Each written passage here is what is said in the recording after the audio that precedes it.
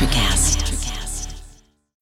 When you need mealtime inspiration, it's worth shopping Kroger, where you'll find over 30,000 mouth-watering choices that excite your inner foodie. And no matter what tasty choice you make, you'll enjoy our everyday low prices, plus extra ways to save, like digital coupons worth over $600 each week. You can also save up to $1 off per gallon at the pump with fuel points. More savings and more inspiring flavors make shopping Kroger worth it every time. Kroger, fresh for everyone. Fuel restrictions apply.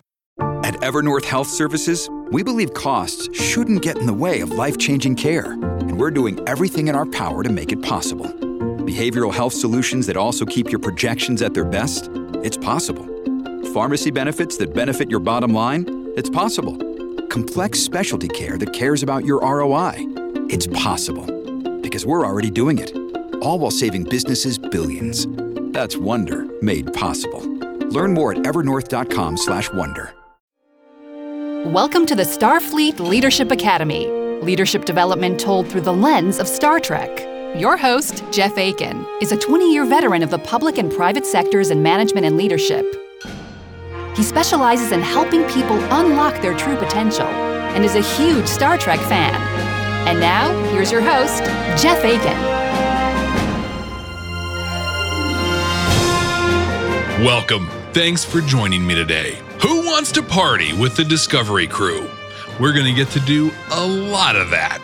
We're also going to learn how to shortcut your way to trust and the 6 words that are the beginning of the end for any organization. Let's get right into it. It's the 7th episode of the 1st season of Discovery, Magic to Make the Sanest Man Go Mad. Burnham's settling into a routine on Discovery. If you remember, she committed mutiny on her last ship and was booted from Starfleet. Discovery rescued her transport shuttle, and Captain Lorca invited her to stay on board as a science specialist.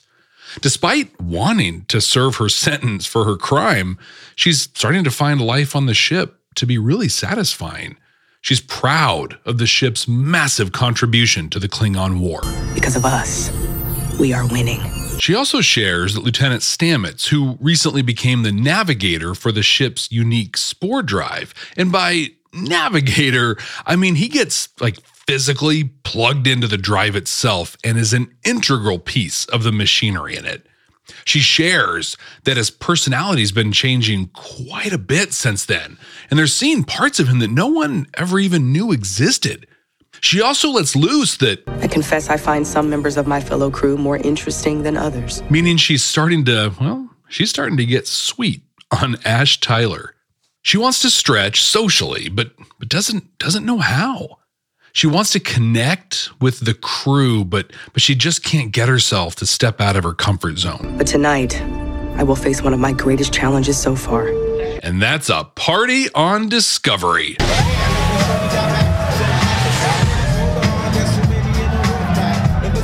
A bunch of the crew are dancing, drinking, just really having a good time. Tilly, Burnham's kind of awkward, allergic to everything roommate, is totally in her element. She's drinking, flirting, living it up. She even tries to get Burnham to go talk with Tyler, but Burnham's all business. She just can't loosen up. Tyler pops up on a table and offers a toast to those who've fallen in the war. This is a really cool and great look at a bunch of soldiers in the middle of a war, just letting off steam. As Tyler starts to talk to Burnham, they're both called to the bridge, saved by the bell. On their way, they literally crash into Stamets and Dr. Culber. Why would you apologize for a random act of physical interaction? Yeah, this is not the Stamets that we've all come to know.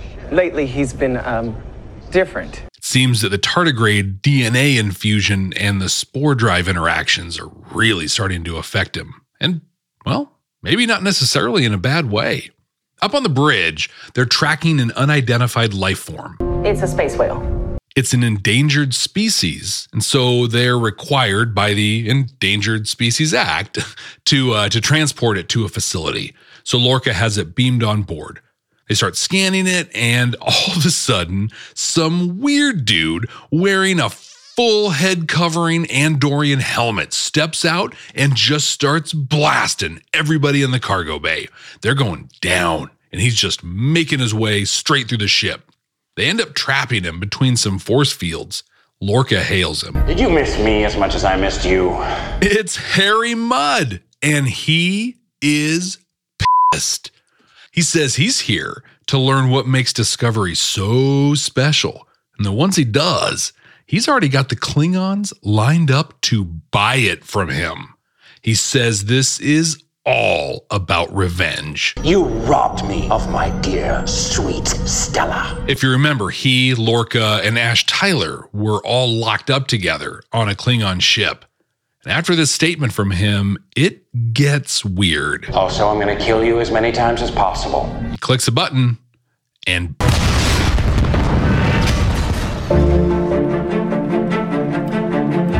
that's the series. Game over. It's a wrap. Thanks for joining me. Wait, or is it? It's a party on Discovery. Wait, didn't we already do this? We end up getting a Reader's Digest version of the party scene that we already watched once. On their way, on Burnham and Tyler's way back up to the bridge. This time, instead of crashing into Stamets, he rushes around the corner and gets right in their faces. I can't slow down. Don't you see what's happening? Culber intervenes as he's sounding a lot like the Stamets that we used to know here. And as Culber pulls him away, Stamets yells that all of this starts with a Gormagander. It's kind of a fun word to say, and a really weird thing to say, too. Well, Tyler and Burnham get to the bridge. They're tracking the same unidentified life form as before, and Gormagander. Oh, Burnham and Tyler give each other a look as Lorca gives the order to beam it on board. They both protest, right? They know that something's up. They just don't know what. And they insist on going down to the cargo bay to check it out. I don't give a damn. I just want it done. I love Lorca here. He knows that he has to do this thing, right? But he could not possibly care less. And as far as he knows, right? Like, this is all just a little bit of nothing. This, really, this is what authentic leadership looks like sometimes. They go down to intercept whatever may come. The creature is reading as sick. All the life signs are weird and kind of unstable. It turns out through the scans, there's a shuttle parked inside the Gormagander. Burnham reads a transporter beam from it, and then the ship goes to black alert and the spore drive activates. Harry Mudd is waiting at the drive apparatus when Ash Tyler and Burnham bust in. Mudd and Tyler recognize each other from their time on the Klingon ship, but Mudd says that he knows that this drive system is what makes Discovery so special, but he doesn't know how to operate it. Stamets suddenly comes around from a corner and phasers Mudd to the ground. As days go, this is a weird one. He explains they've repeated this period of time a whole lot of times. The drive overloads, the ship explodes, and we're back to the party. This time, Stamets barges onto the bridge, interrupts Lorca, and explains that they're caught in like a 30-ish minute temporal time loop. Burnham thinks he's suffering from the spore drive stuff, but he starts finishing her sentences and matching exactly what she says word for word. This gives him the moment to grab her to come along with him while he explains everything that's been happening. He's figured out that Mudd is using some technology to loop time so he can learn everything about the ship. The last piece, the one piece of the puzzle that's missing and that Mudd doesn't know about yet, is Stamets. He's the piece that plugs into the drive, navigates it, and makes it all work. Noticing that they're almost out of time on this loop, Stamets asks Burnham to share a deep secret with him so that he can shortcut to trust in the next time loop. She whispers in his ear and he says, I'm sorry. Mudd captures Lorca and has him take him to his private office. You know, the room with all of his weird weapons and stuff like that. It's the room, the lab that he kept, the tardigrade that he kept Ripper in. Mudd plays with a bunch of Lorca's collection, keeps threatening him, stuff like that. And we get this kind of fun montage of 4 of the 53 times that he's killed Lorca so far. Then he grabs his big old gun off of Lorca's desk and blasts him, bringing the total to 54. And yep, you guessed it, we're back at the party. This time, Stamets gets straight to Burnham at the party and just lets loose. You've never been in love. This, understandably, goes pretty awkwardly, but he explains how he knows that and why he said it, and she's immediately on board. Things don't go as planned, but they are able to share some personal stories and kind of connect. Stamets tells the story of how he and Culber met and fell in love. And they run out of time, and yep, the party starts off again. Stamets shortcuts to Trust right away, gets her on board, and then sets Burnham up to dance with Ash Tyler. They want to see what he knows about Mudd. Is there anything that he shared that can help them figure out how he's looping time? Apparently, when they were in the Klingon prison, he bragged about robbing this impenetrable Betazoid bank. Everybody be cool, this is a robbery! Turns out he was able to master all the systems, get all the timing down and everything using a time crystal. Not a lot of detail into what that is, but I think we can all kind of do the math on it, right? In this back and forth, Burnham shares that she's into Ash, and they end up kissing. It's kind of sad. I mean, it's cool, right? Really happy, but it's kind of sad because they're going to forget all of this when the time loop ends. But I don't know, still pretty cool. They run over and update Stamets. Mudd beats him to the bridge and lays it out. Yes, Captain Mudd. Captain Mudd. He beams Lorca to the brig and then shares these little purple balls that he got from Lorca's lab. They're kind of like the little things you put in your garbage disposal that smell all lemony, except these don't smell so lemony. These are supposedly like the most painful way to possibly die. He throws it at Tyler and they make him slowly, painfully disintegrate him. And Ash Tyler is dead. Mudd then grabs another one, threatens Saru, and weirdly, Stamets cuts him off. I can't watch you kill any more people. And he tells him everything. He tells him that he is the missing piece of the spore drive, tells him how it works. I mean, he tells him everything. Makes no sense to me why he decided to do this. Well, he and Stamets go to the spore drive while Burnham and Tilly meet at the Gormagander. They figure out that the time crystal is being kept on the ship inside the space whale. This gives them something, but they need to get the timeline to reset again so that they can build from this. They need to make sure that Stamets knows everything that they know. They're not sure how to get them to reset the timeline, though, now that Mudd has everything he needs. He's got control of every one of the ship's critical systems, and he knows all the secrets. Suddenly, Burnham says that she's got a plan. She goes to Mudd and says that the discovery's great, right? The Klingons will pay a fortune for it.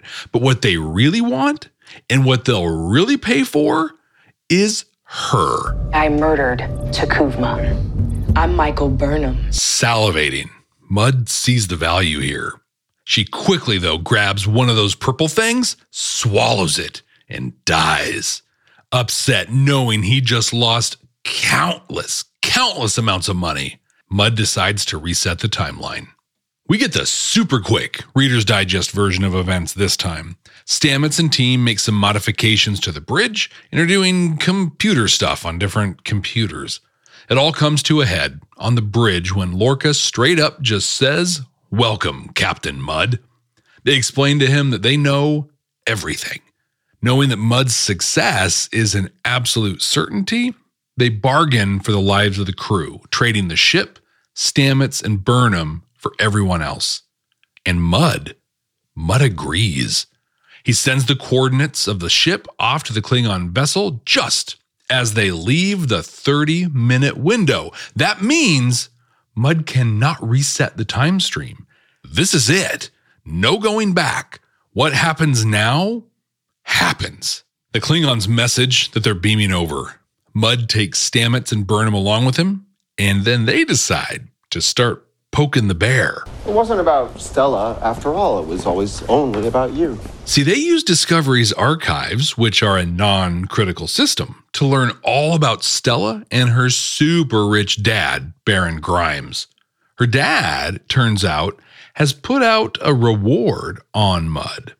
They rewired the captain's chair, which is another non-critical system. So when he sent the ship's coordinates off to the Klingons, they actually went to Baron Grimes.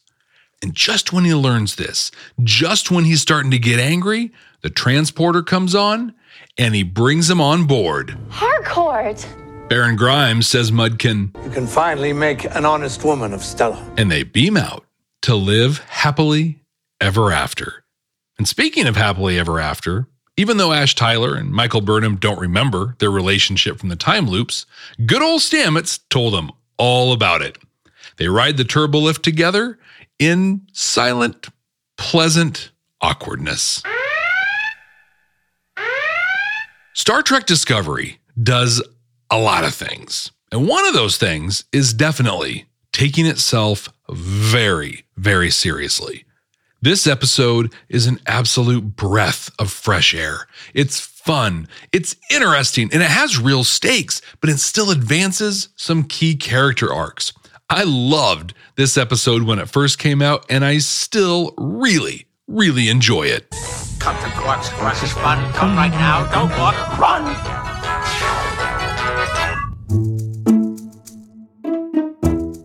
Are you a leader? A Star Trek fan? Do you love the lessons and strategies taught on the Starfleet Leadership Academy podcast? Visit jeffaiken.com/store to get shirts, mugs, and other great merchandise to show off where you have learned all the great strategies and lessons that are taught on the Starfleet Leadership Academy. Visit jeffaiken.com/store or click on the link in the show notes to support the podcast and look good doing it.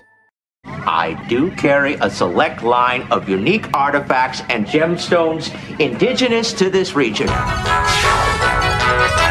When I saw they'd cast Rainn Wilson as Harry Mudd in the lead up to this new TV show, I was pretty skeptical.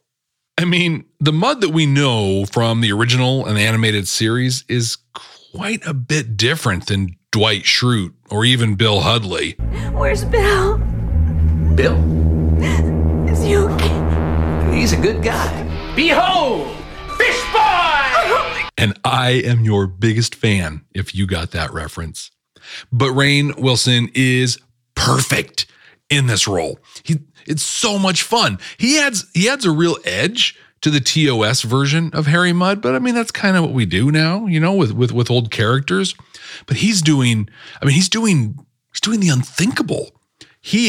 Harry Mudd, is stealing the most powerful weapon in the known galaxy, really, and selling it to the Federation's enemy. Steal from the company, embezzle, to commit fraud. I mean, wow. But even with that, even with killing Lorca some 56 times, it's a really fun time. That might sound kind of terrible, but I mean, he's just really great. And I love what he brought to this character. Now, Star Trek has never been great at music. I mean, the soundtrack, the themes, those kind of stuff, oh, amazing, absolutely epic and galaxy class. But I mean the music the characters listen to, right? They've never done a really good job with that. TNG was full of these performances and concerts of people playing pieces that were from Earth, only Earth really, and well over 500 years old. And then when they toss in a little bit of pop music, it's like the Beastie Boys, stuff like that. In this episode, and there's nothing wrong with the Beastie Boys, don't get me wrong, but there's something wrong with the Beastie Boys when it's the 23rd century, right? I don't know. Maybe that's just me. In this episode, we get Wyclef Jean singing a song that at the time in this episode, right, this song would have been 259 years old. And this is at a party they're trying to unwind at. Like they're trying to get crazy. You're telling me they're hasn't been anything in like even the last, I don't know, like 50 years that would rock harder than a nearly 300-year-old tune. To put this in perspective, right? That would be like us going to a party right here, right now, and listening to music from 1763. That's partying to Haydn's 12th Symphony.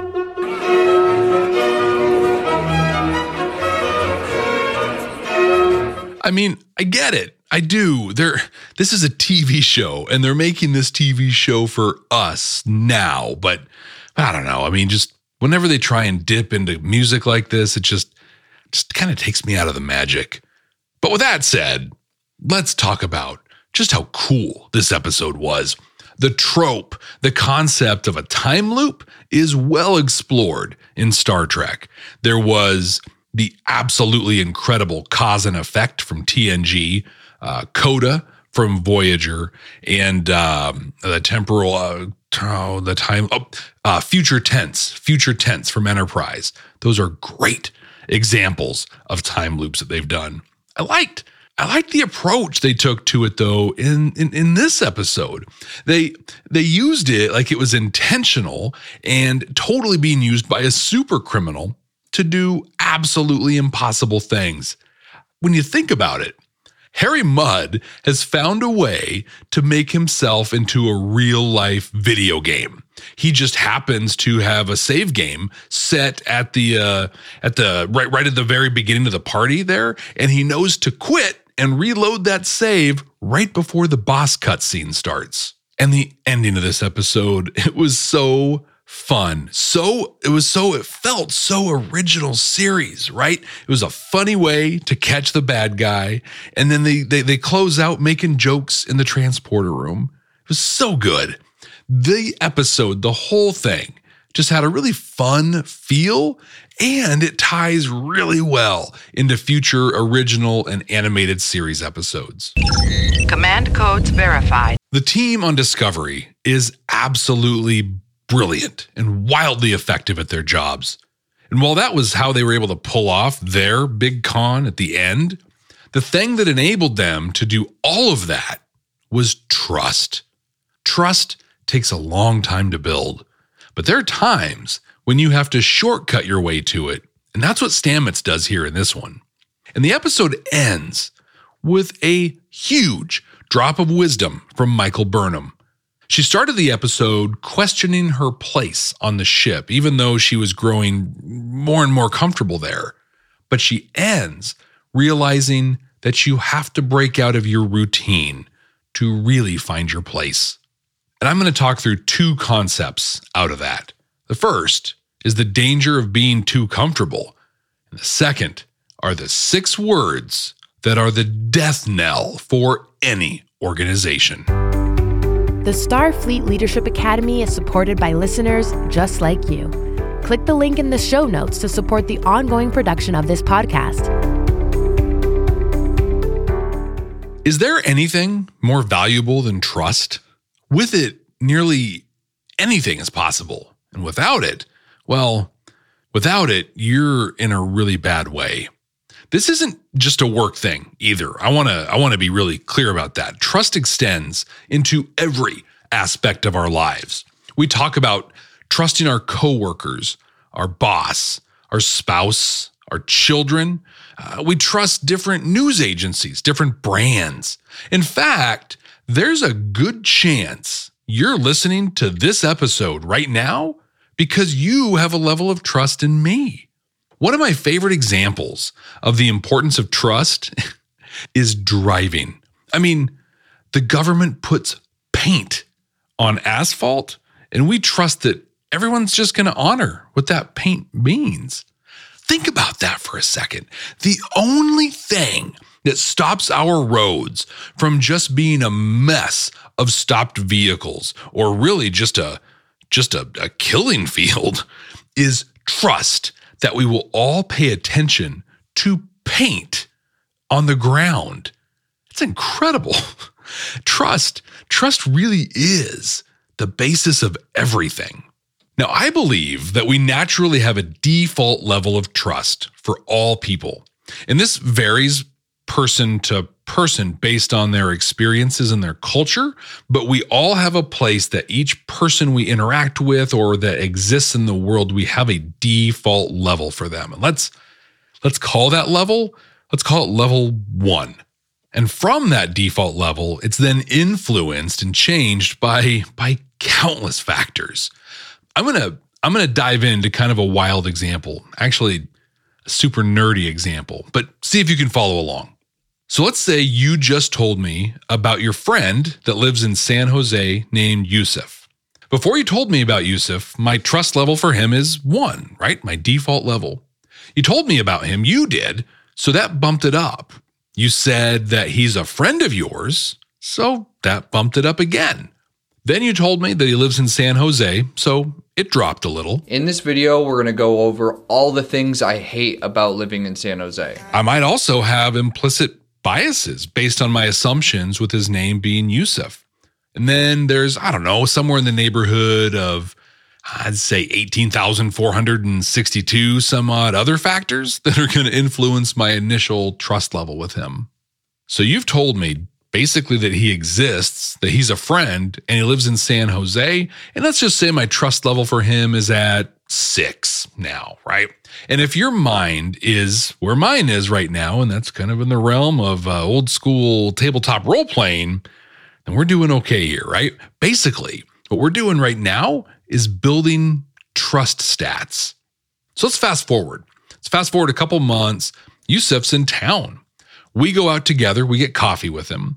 And based on interactions with him, my trust moves again. So he was super cool to the people working there, but was way snobby about his coffee, right? Oh, it's got to be this many degrees and the crema's got to be blah, blah, blah. So I started at a level of 6, and after spending some time with him and the pluses and minuses that come from those interactions, now my trust level's at, now it's at a 7. So at the same time, this is an important thing to keep in mind. At the same time that this is happening for me, right, that I'm developing my trust stats towards him, it's also happening for him. Like maybe he doesn't think that highly of our mutual friend. He might despise podcasts, and he thinks that people that just order coffee black are uncultured yokels. So while I have him at a 7, he's got me at a -3. But for this example, it's not that bad. So I've got him at a 7, and we're going to say he's got me at a 5. Fast forward a little bit more, and now we're working together. As we interact, our trust levels fluctuate, but they're generally growing. We're at a point where we're comfortable letting the other person do their tasks, and neither of us are really, rechecking the other's work or anything like that. We know the other person's going to do a good job. That's a pretty good place to be, I think, yeah? But now, let's say I know something that no one else on the project knows. Like maybe I have a friend at a competitor, and we're talking, and they let slip something that if they're able to do it, will absolutely decimate us. It's the end for our whole company if they're able to do this thing. But the thing is, I can't compromise my friend. They'll definitely lose their job at a minimum, and honestly might even face criminal charges for what they've shared, non-disclosure agreements, things like that. So our response needs to be extreme. Like they've got something on the table that can wipe us out. I've got to honor my friend and keep things private for them. We've got to really, really move the needle here. But Yusuf and I, on our trust levels, our trust range, we're sitting, I don't know, let's just say in the 15, maybe 20-ish range. It's a super, super good place to be. But in order for me to get him to agree to the things that need to happen, we really need to be closer to like 30. So to totally age myself and go way geek, and honestly, if you get this reference here and you've been following along, hey, late stage Gen Xers, we rock, right? Well, this problem, let's say this problem has a THACO of 26, and we're only rolling one 20-sided die. We got to get those bonuses up, or we have to level up, and we don't have the time to go level up. That means we need better bonuses that will make us the equivalent of a 30 trust. I really hope you're sticking through this analogy. I'm loving doing this thing. THAC0, by the way, to hit armor class 0. So that's your hint. The way to get to trust is to find a shortcut. We need to get to level 30. Now, I want to be absolutely crystal clear on one overriding point here. This strategy, doing a shortcut to trust, is not a strategy for building, gaining, or rebuilding trust in the long term. This is not sustainable. This is something you only do in emergency or extreme situations. Okay, so in this episode, this is what's happening with Stamets and Burnham. If you remember their relationship in Context is for Kings, like when they first met, they were easily at like a -8 trust level. DTA, you stupid piece of trash. Don't ever trust nobody. And that was just 4 episodes ago. They're still working to build on and develop base trust. But Stamets has a 30+ trust situation on his hands here. He needs to get from wherever they are, close to 1 or 2. They need to get from there to 30 right away. So after going through the exercise of explaining the situation to her, he asks her to share a secret. And if you watch that scene, he has to go through a lot of deep explanation to get her to listen to him and take him seriously in the first place. Once he's done that, then he actually gets to talk about the action plan. So his shortcut to trust isn't about getting to the solution. It's about cutting through that initial part when he's just convincing her to hear him out. Now, you don't need to go out and start asking the people around you to share their secrets, right? We're not hopefully caught in a time loop, because this is a couple years I sure don't want to repeat. But what you can do is learn what's important to them. How can you appeal to them? And how can you do so authentically and in a real way? Because authentically lining up with the things that are important to them, that is how you can shortcut some trust levels.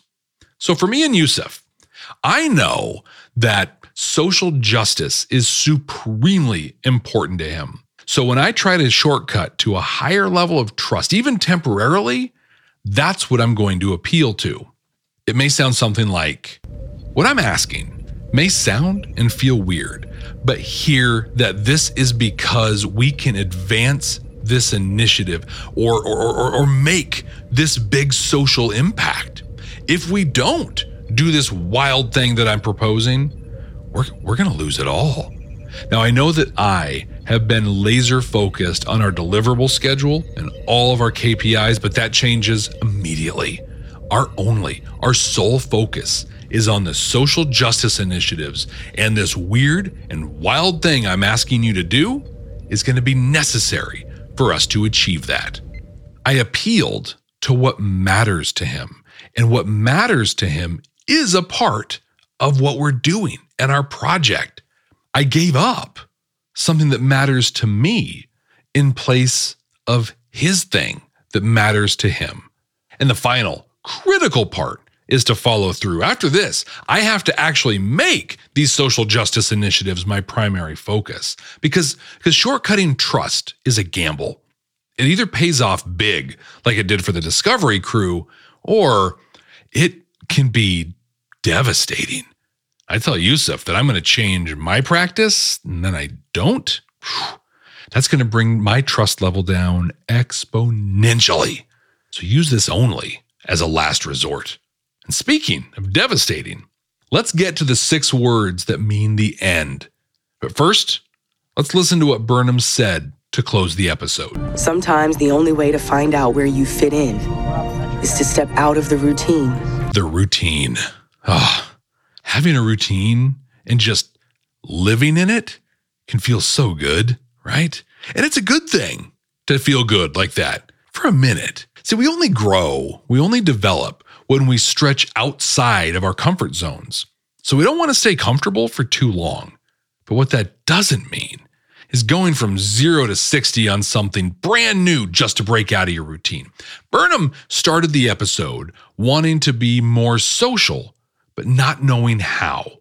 through about 56 time loops or 28 hours, Stamets progresses her through a series of experiences that move her out of her comfort zone. The result is the start of a maybe romantic relationship between her and Ash Tyler, which arguably, without all this Harry Mudd stuff, without the time loop, might never have happened. So what are you doing now that's super comfortable and routine that might be holding you back from something you want? What's something where you might need a Harry Mudd time loop situation to force you to try something new? Maybe you need to take on that stretch assignment at work. Or maybe it's as simple as taking a different route to the office or school. Maybe it's trying to work from home if you're able. I don't know. I mean, it doesn't have to be huge. There could be small changes that you can make right now. In fact, what is that small change that you feel like you could make right now that could make a massive change in your perspective and things? Okay, I've made you wait long enough. 6 words, 6 little tiny words that are both the worst and the best possible thing to ever hear. Are you ready? Okay, here they are. That's how we've always done it.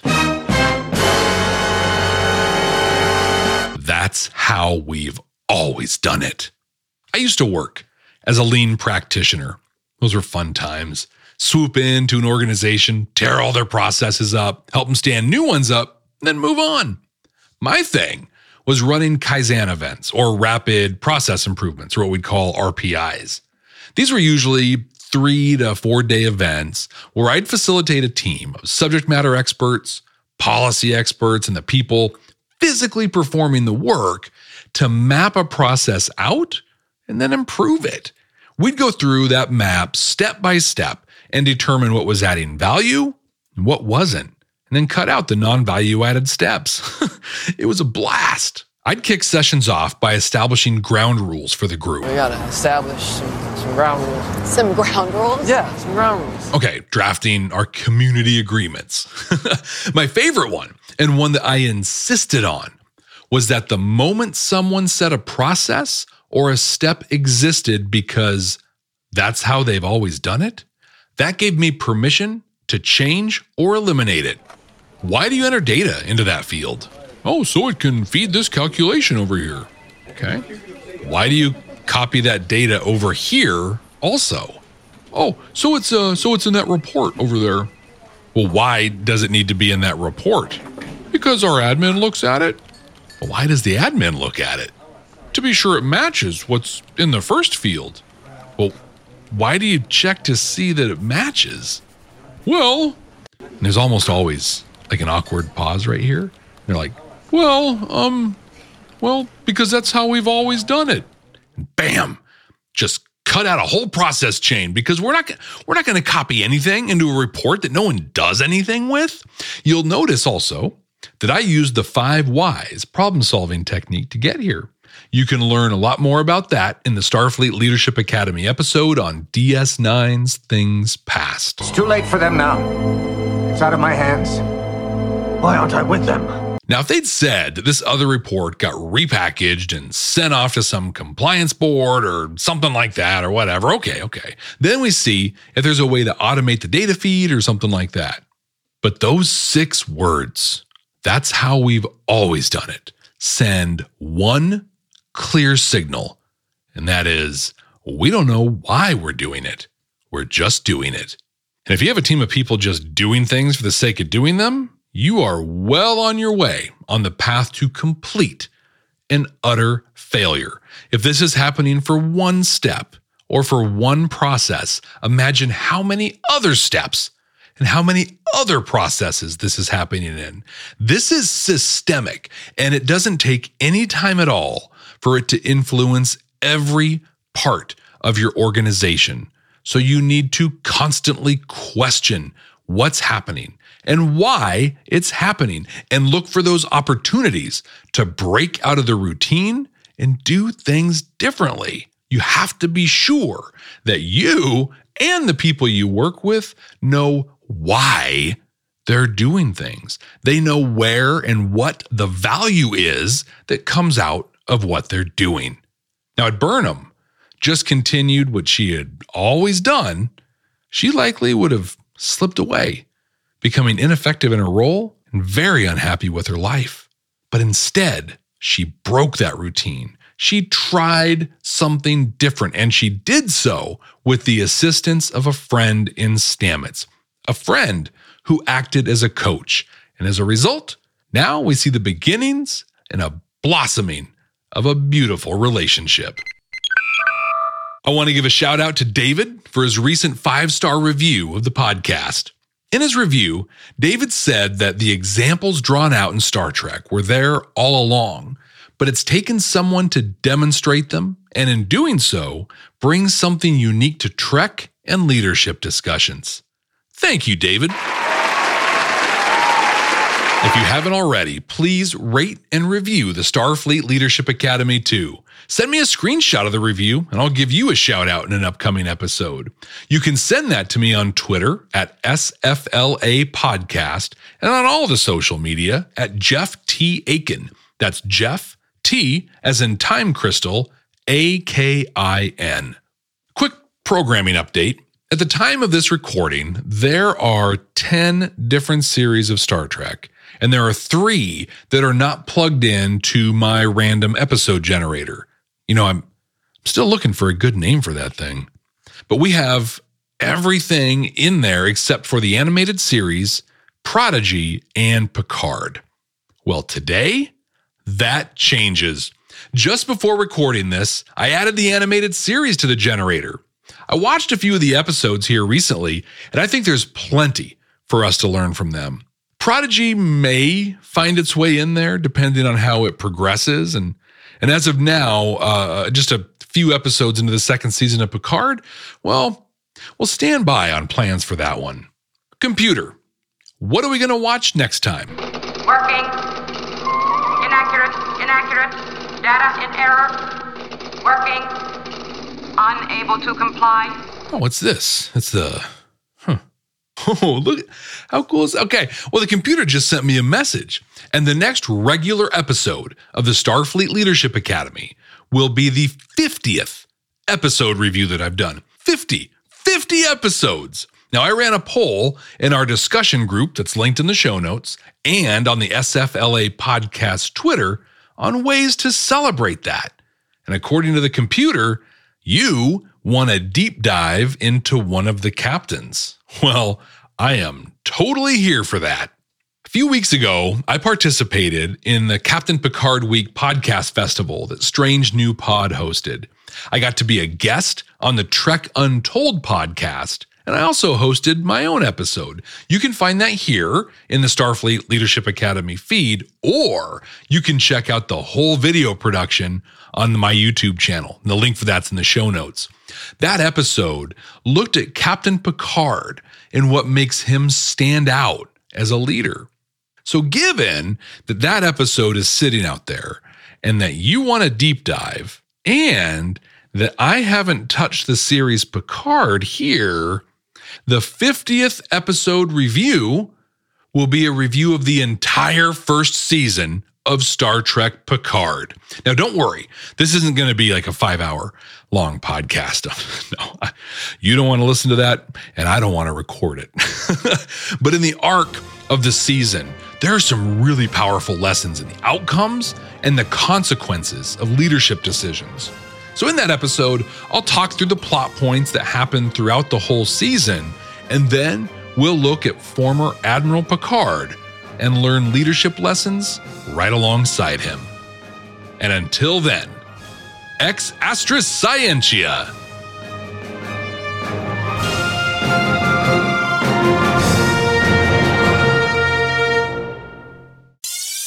Hi, I'm Mark. And I'm Peter. We're the founders of Electrocast Media, bringing you great podcasts like Nightmare Road Stories, Tech Talk Revolution, and Bodacious Minds. Electrocast networks include Ruby for female empowerment, the Best Business Network, and GPN for geopolitics. We built this company to create community and amplify diverse voices, and we really appreciate your support. So keep listening to Electrocast podcasts and Hear the culture. Electricast. Miles, are you ready to record our promo for Season 2 of the Wannabet podcast? David, have you ever seen a grown man naked? Miles, we're not here to quote lines from Airplane. We're here to tell people that Season 2 starts August 18th.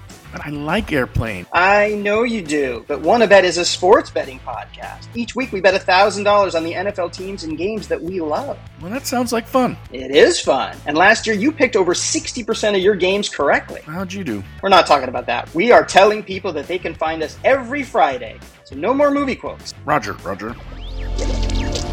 Electricast.